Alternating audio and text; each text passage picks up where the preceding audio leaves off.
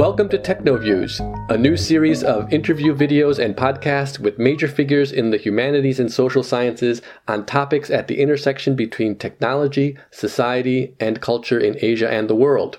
My name is Joseph Bosco. I am a research associate in the Department of Anthropology at Washington University in St. Louis. The subject of today's podcast is psychotherapy in China. Our guest is Professor Li Zhang, who teaches in the Department of Anthropology at the University of California, Davis, and is author of the new book, Anxious China, Inner Revolution and Politics of Psychotherapy, published by the University of California Press. Hi, Li. Welcome to TechnoViews. Hi, Joe. Professor Zhang is a prolific author, including two earlier major books, Strangers in the City, published in 2001, and In Search of Paradise, Middle-Class Living in a Chinese Metropolis, published in 2010. She's also the co-editor of the recently published edited volume, Can Science and Technology Save China? So today I want to focus on your new book, Anxious China, which is a fascinating study of the rise of psychotherapy in Kunming, what you call the Psy Fever or Psy Revolution. That's Psy PSY. So you say in the introduction, and here I quote, "It is my hope that the stories presented here will not only convey the anxiety, doubts, confusion, and pain of the people who shared their life experiences with me, but also their aspirations, hopes, and resilient spirits in their search for the good life in the midst of a massive society transformation." Unquote. The book succeeds marvelously in doing this. What motivated you to pick this topic? Well, there are multiple reasons. I think I will start with the observation. So we know that in China, mental distress has become a widespread phenomenon. So many people are experiencing anxiety, depression, and other forms of emotional disorders. But there is really not for a long time a language that people can use to describe their suffering. So it's only in the more recent 1 or 2 decades that people discovered, I call it discovered, quote unquote, Western psychotherapy as a way to describe their emotion and use this as a new tool for their struggle. But when I started this research, not many anthropologists or even other social scientists have done extensive research on this topic. So, I see it everywhere around me. And secondly, you probably know my previous work has been more on the more external structural changes of China caused by the economic reform, either the floating population migration or urban space, middle class. So this time I feel I need to move inward to look at the inner landscape of Chinese people. So I'm curious what kind of fundamental profound changes that have occurred among urban middle classes in particular during the reform period. So this book is sort of a way of moving inward. And thirdly, you probably noticed that this is a very personal project for me. So in the book, I described my personal encounter with anxiety after the death of my mother, and it has become a long journey for me of self-discovery, healing, etc. So it's a very personal project, and also among my family, I have witnessed a lot of mental distress and suffering, and in particular my mother. I wrote about her in my book. So I think both external academic reasons, but also personal and family reasons that kind of led me to this project. Okay, yeah, I'm going to come back to the personal aspect a little bit later. But maybe first, I think some of our listeners may be curious to know why you see psychotherapy as part of STS. Can you elaborate on the connection between psychotherapy and science and technology? Yeah, I understand STS in broad terms And psychotherapy, as a form of psychotherapeutic technology, in my view, definitely fits into this broad umbrella we call STS, right? So it's a part of this big, STS field. However, psychotherapy deals with people's emotion and inner psychological processes. So by nature, it's a subjective experience. Unlike some other forms of STS we know, I think psychotherapy definitely has that subjective element because it studies the human mind and the emotion. So I think it's a particular form of science technology, psychological science, 心理科学, right? So it's a particular form of science and technology that definitely has the more human elements, the subjective elements in it. So, I think it's an important part of STS, but maybe has not received enough research attention. Well, certainly, you focus a lot on the fact that I guess I'm curious if you see it part of STS primarily because of the scientism that justifies a lot of psychotherapy, or do you see it more broadly because it's a therapy and is related to medicine? Does that make it part of STS? Yes.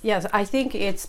I see psychotherapy. Psychotherapy traditionally has been part of actually psychiatry, right? So nowadays, when we talk about psychiatry, we tend to think about this one branch of psychiatry that now studies the brain and focus on the brain and the body and focus on drug therapy. But traditionally, actually, early days, psychiatry was primarily based on psychotherapy, as Tanya Luhmann's book of Two Minds, right, to talk about the tension between these two orientations and subfields. So psychotherapy has its position in biological and medical science. It's part of that, but it has always been kind of relegated to a more marginal place, especially today with the advancement of drug therapy and big pharma. I think talk therapy becomes really marginalized. Nevertheless, I think it has always tried to assert its scientific basis. It has its scientific basis, right? Try to study the human mind in scientific ways. But I think scientism is a different aspect of this. They're related, but we definitely need to separate its position in medical science versus scientism. The problem we talk about how it tries to claim science as a panacea for everything and oversell it to people, and people would buy into that blindly. And I think that's a problem. But that should not confuse or override its position in medical science. Yeah. So you note in the book, as I just mentioned, that part of the appeal of psychotherapy in China is that it comes from the West and it claims to be scientific, but that the therapeutic techniques don't always fit into Chinese notions of personhood, sociability, and efficacy in healing. Can you talk a bit about how psychotherapists have transformed psychotherapy to fit the Chinese context? And I realize that that's about half of your book focuses on that, so we don't have all the time to but I just thought listeners might be interested in hearing a little bit about that aspect of your book. Right. Yeah, no, you're definitely right. That's one of the major focuses of this book. I see the book has three major focuses on indigenization, 本土化, and on therapeutic self. And the third one is therapeutic governing. So this is a big chunk of my research, and it's very important. So if I want to kind of summarize a little bit here in a few sentences, So I would say Chinese psychotherapists have tried very hard to indigenize or 本土化, turn psychotherapy into something that fits the local Chinese condition and address to Chinese people's cultural sensibility. So there are several efforts made by them.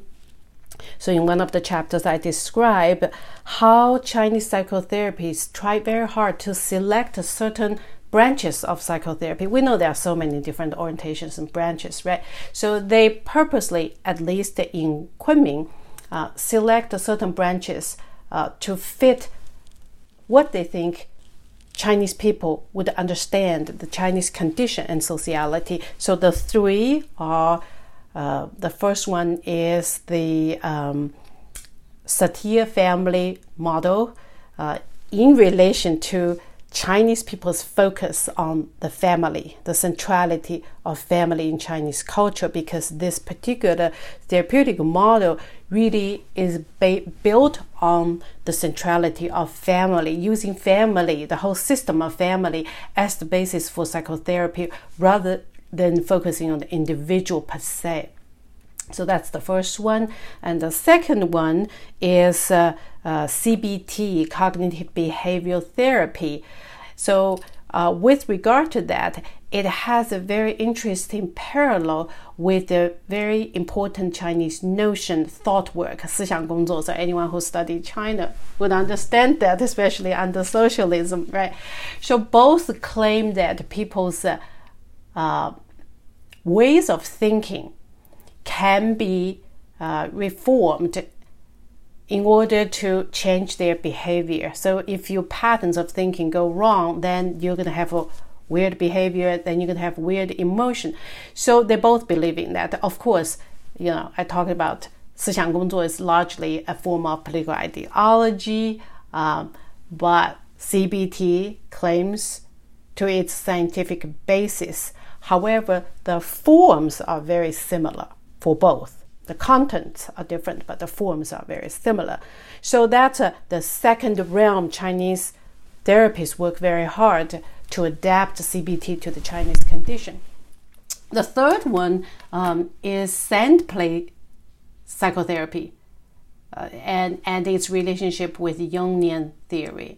And so I describe how Jung discovered Chinese philosophy in the early years, and it's kind of a big loop back now to China. So Jung discovered China and created all the stuff, and then sand play theory was invented by one of his students.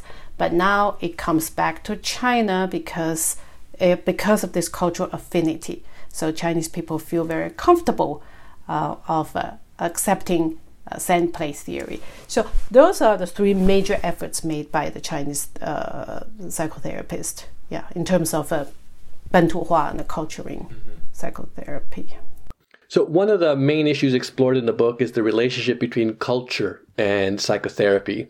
Can you talk about this a little bit? And I find it this interesting because in a number of places in the book, therapy is presented more as a cultural phenomenon imported from the West and therefore trusted as being modern and advanced, but not necessarily as efficacious.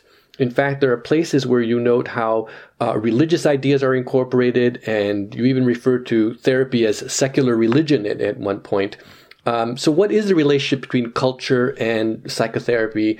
And maybe I could say other aspects of culture like religion. I think, psychotherapy is deeply embedded in culture, right? Even though sometimes we tend to think about, psychotherapy as a global phenomena, it's imported from the West, so it has its sort of universal aura, universality, but it's not, right? Because psychotherapy was invented at a particular time in Europe and based on a very much European Cartesian kind of a philosophy, the binary of mind versus the body. So psychotherapy itself is actually deeply cultured. And then when it travels around the world, inevitably, it's not just to China. So when it goes to Russia, when it goes to India, it has to articulate with the local social cultural conditions. So when I talk about the relationship between psychotherapy and the culture, I think in a culture in a way broadly defined, I think we can think about the culture as a more formal sort of a belief systems, for example, religion, right? We think about the traditional Chinese culture, philosophy, religion. Definitely that's part of a culture. But when I talk about the relationship between culture and psychotherapy, I'm also thinking about culture as just everyday forms of practice, customs, and habits. So in that way, I think in order for psychotherapy to be successful in any given society, it needs to be made addressed to the local cultural milieu, let's use the term maybe cultural milieu, in order for it to be successful. And then in one of the chapters, I talk about the articulation between spirituality and psychotherapy. So maybe religion, yes, part of that you can say religion, but it's a little bit narrow. So I kind of use the term spirituality. It's a little bit broader. So psychotherapy, I think it always occupies an uneasy position. On the one hand, it wants to claim its scientific basis and efficacy. On the other hand, we all know when you deal with the human mind and the emotion, science alone can't work magic. There is always that dimension of spirituality and something beyond the scientific aspect. So I think people realize you have to incorporate both together to create a more blended approach in order to be successful. And I think that's what people in China are trying to do. And people in California, we have this mecca here, Marin County, that's a good example of how to blend scientific, psychotherapy, clinical psychology with Buddhism, for example, right? So that effort is actually becoming a more global phenomena. It's more accepted than before. But in the book, you're sometimes skeptical about the scientific basis of psychotherapy, and you even for example, you question the value of psychological testing for employment, and you note that therapy is often oversold and promoted more on hope than on effectiveness. In other words, you sometimes appeal to traditional notions of science, of the effectiveness of science, or the scientific measures of effectiveness when you ask for the evidence of effectiveness. In addition, a major theme of your work is showing the scientism, the blind faith in science that makes psychotherapy such a popular fad in China today. Yet, as you've already mentioned, you give examples of sessions that appear to be helpful to clients. And as you mentioned, you reveal that you've had therapy yourself that you find helpful. So do you see psychotherapy in China as a sort of a fad based on scientism, or do you see it as at least ideally, a scientific practice? Yeah, that's a good question. I think I've always, throughout the research, I've always remained very ambivalent towards psychotherapy, psychological counseling in China. And so the answer is not maybe either or. It's not a clear-cut answer, because I definitely see the value of psychological counseling in helping people who struggle with various issues. So no doubt some people are getting help, and it is better for people to get some kind of help than nothing. Or in the past, like my mom's generation, they didn't even have the language to describe it, let alone the tool. So with regard to that, I think it's great, and I see certain benefits of psychotherapy in helping people. But on the other hand, I think this is particularly in China, probably other places too, but in China, I do see a lot of scientism. and the claim of using science for the purpose of profits, making money, running those big workshops and charging people a lot, but not really teaching people the tools, or not teaching them well, because even a lot of those gurus and teachers are really not sufficiently trained, so they go out to sell this to people. So I guess I'm very ambivalent towards this, and I kind of want to bring that ambiguity to the readers. So it's not, I'm not celebrating or praising psychotherapy completely in China. On the other hand, I do want to take it seriously and not dismiss it as some kind of brainwashing, false consciousness, or fake science. So I think there's I think you're right. You picked out this tension that exists in my research and tension that exists in China. Yeah, it's interesting because even as you describe it, you talk about people not being sufficiently trained, and that sort of implies that if they were trained better, they would somehow be more authoritative or more scientific. And at the same time, some of these people are also very effective. They might be, we have this problem all over the world, right? Of people who get labeled as fakes or cheats or charlatans, who are actually quite popular with their clients. Yeah.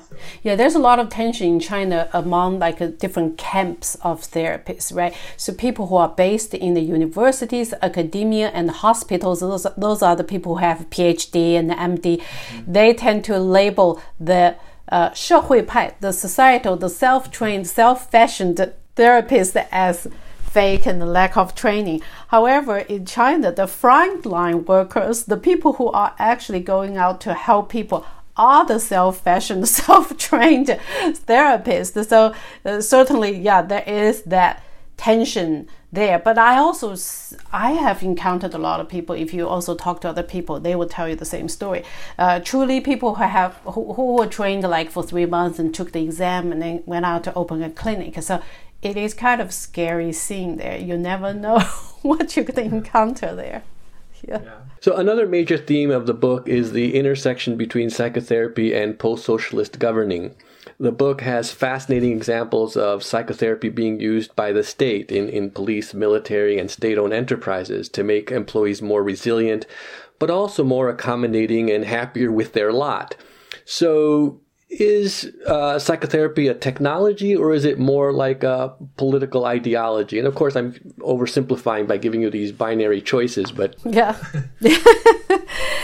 Yes. I think psychotherapy is a form of technology. So that's why I call it governing, therapeutic governing, right? So a form of governing that employs psychotherapeutics to improve personnel management. So it is we can say it's a form of technology, and it's deeply now incorporated into governing techniques. But it is also, I described in one of the chapters, used to neutralize political ideology. So now, a lot of the structural problems, issues, for example, workers are facing in factories, now they are told that it's really not a political structural problem. It's really your personal adaptation problem, right? How do you adapt to changes? You're maladapting to changes. So if you learn this tool, then you can feel happier, and you can make yourself happy, your family happy, and your people around you happy.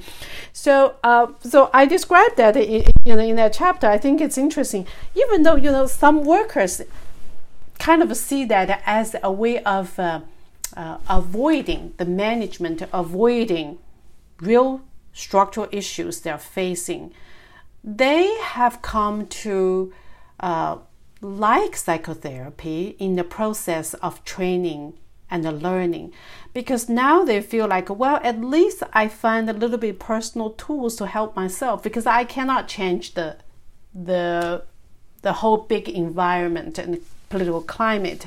And the least I can do now is at least I learn some techniques to make myself happier, and I can endure these changes and struggles. So it's not that they're stupid, they can't see that, but I think there's a sense of almost like a resignation, because they feel like they can't make structural changes. So why don't I just focus on myself to cope with the situation better? And they tell me, it is far better to learn these new psychotherapeutic technologies, tools, than going to political study meetings we used to do, 政治学习, right? It was just totally useless and boring. So for them, they feel like this is much more appealing than the old ways of going through those political study meetings.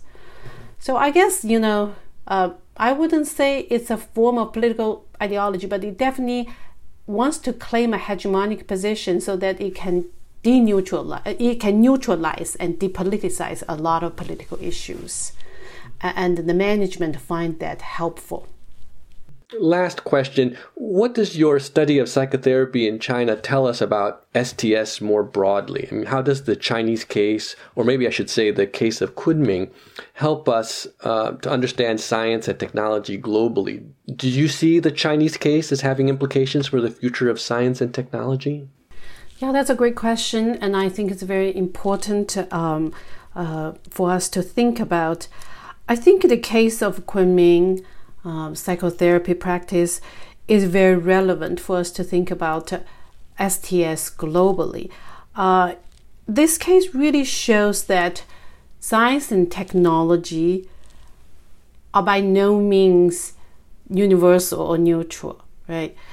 It is always so deeply embedded in a specific cultural history and social environment. So it's this social cultural embeddedness that I really kind of want to focus in this book. And I think it's important for STS in general. I think the whole basic premises of STS is to look at this articulation between politics, social culture, and what we might used to think as a science technology as something neutral, but it is not. So I think that's important. And the second thing is to look at the unintended consequences of practicing science and technology. And oftentimes we bring a new scientific knowledge or practice into place.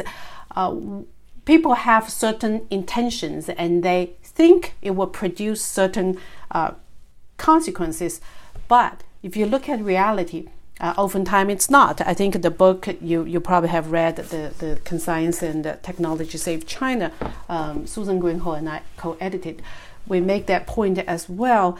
To look at the unintended consequences, to look at reality. Oftentimes there is a big gap between intention and reality, and I think it's very important to focus on that. And then, of course, China is largely authoritarian state, so I think the degree to which politics shapes science and technology, and vice versa for the Chinese case, is much more pronounced than other places. So I think China can provide a very, very strong, good example for us to dive even more deeply into the interconnection between politics, culture, and STS. Great. Well, thank you very much, Li. And thank you all for listening.